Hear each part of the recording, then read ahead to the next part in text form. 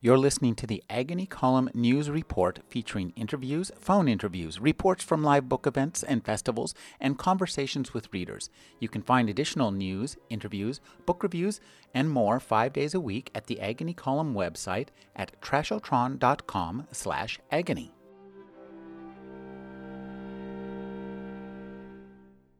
Those who know me now will be surprised to learn that I was a great talker as a child.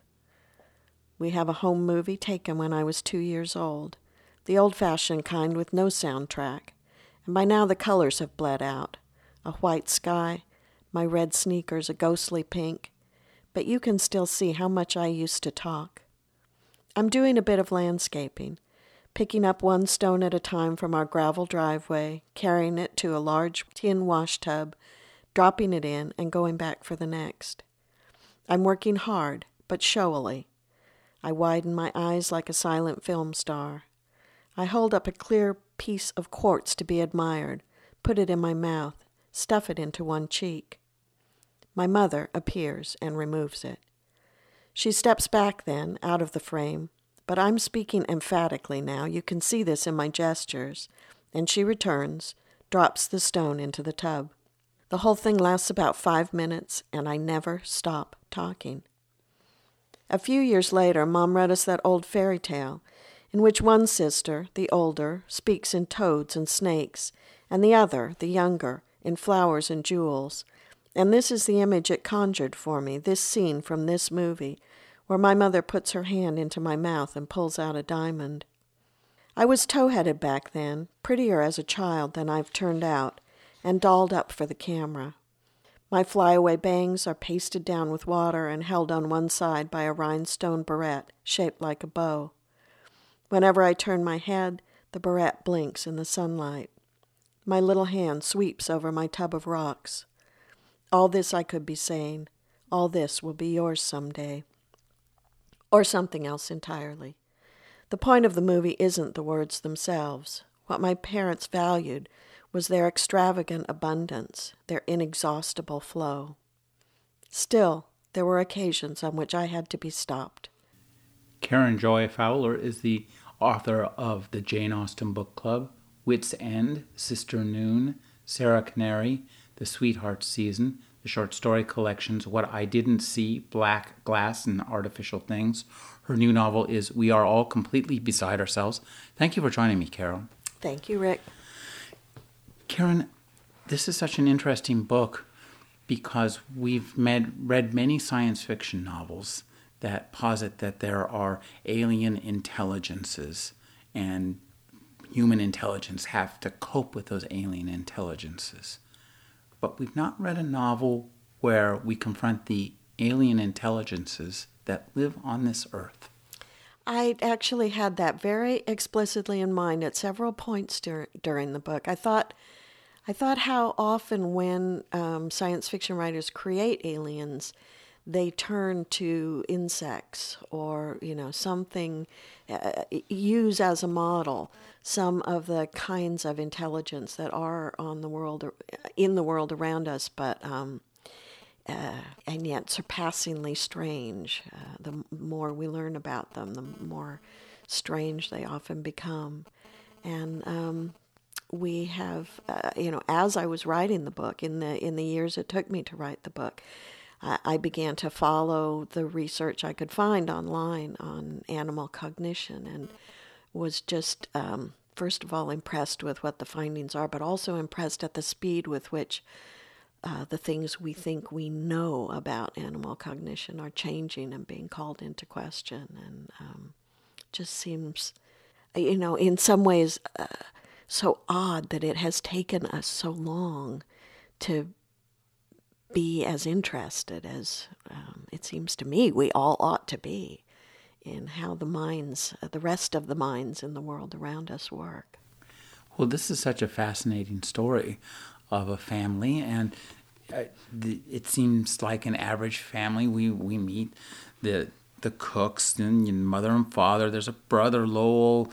There's Rosemary, who tells the story, and her sister Fern, and everything seems pretty normal, but we start to get some intimations that it's not all what we expect to be. So I'd like you to talk about deciding to tell the story the way you told the story, how you found this story.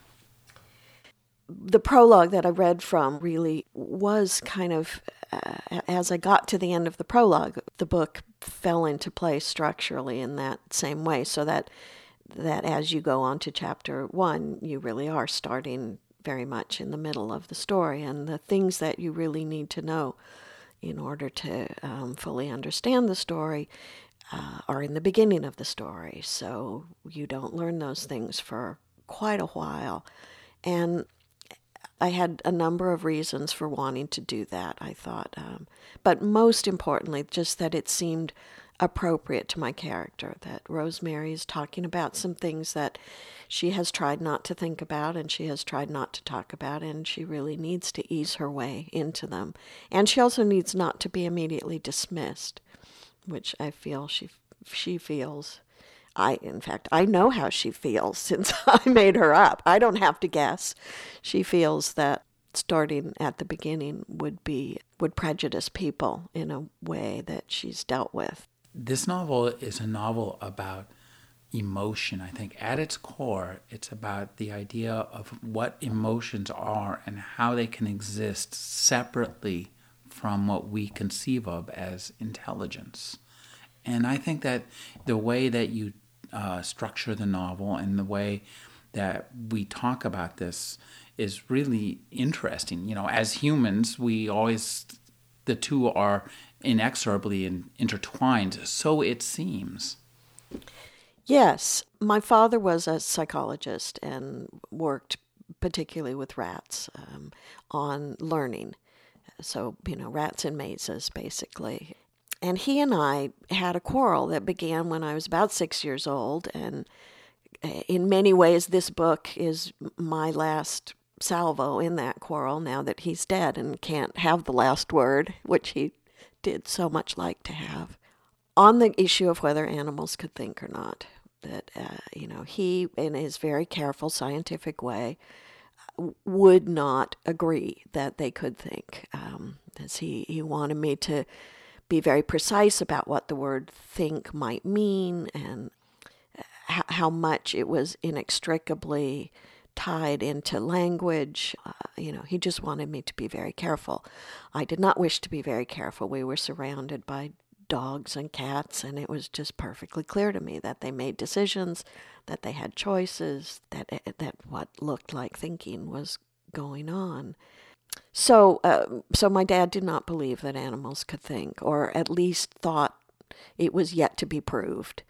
But he also, was no great fan of human thinking either. He thought basically that we make our decisions emotionally, and any sort of logic or rationality comes later as we try to defend the decision that we have made purely out of instinct and emotion. And on that one, I'm not sure I have such a quarrel with him. You spent a long time with this book. I did spend a long time with this book. In fact, I started thinking about this book 12 years ago, and I wrote little bits of it from time to time. But during that 12 years that I frequently, if people asked me what I was working on, my answer would be this book, when in point of fact, I was also quite frequently putting it aside. I wrote 2 other completely different novels during that same 12-year period. So it's, when people ask me how long it took me to write this book, it's actually a very tricky question. But I do know that the absolute beginning of the book, the moment the book began, was New Year's, the Millennium New Year's. So I can be pretty clear about when I started. I was having a conversation with my daughter and telling her about some psychological experiments that this book is inspired by. And she's the one who said, write about the kid in that experiment. You had the same argument in a sense. I think that the character that I've created resembles me no more and no less than any other character I've created resembles me, but I do think the dad in the book resembles my father pretty much to a T. And so therefore, again, I know what it's like to be the daughter of this man because I was the daughter of this man. I've been speaking with Karen Joy Fowler. Her new book is We Are All Completely Beside Ourselves. She'll be appearing at Bookshop Santa Cruz on May 29th at 7:30 p.m. Thank you for joining me, Karen. Thank you.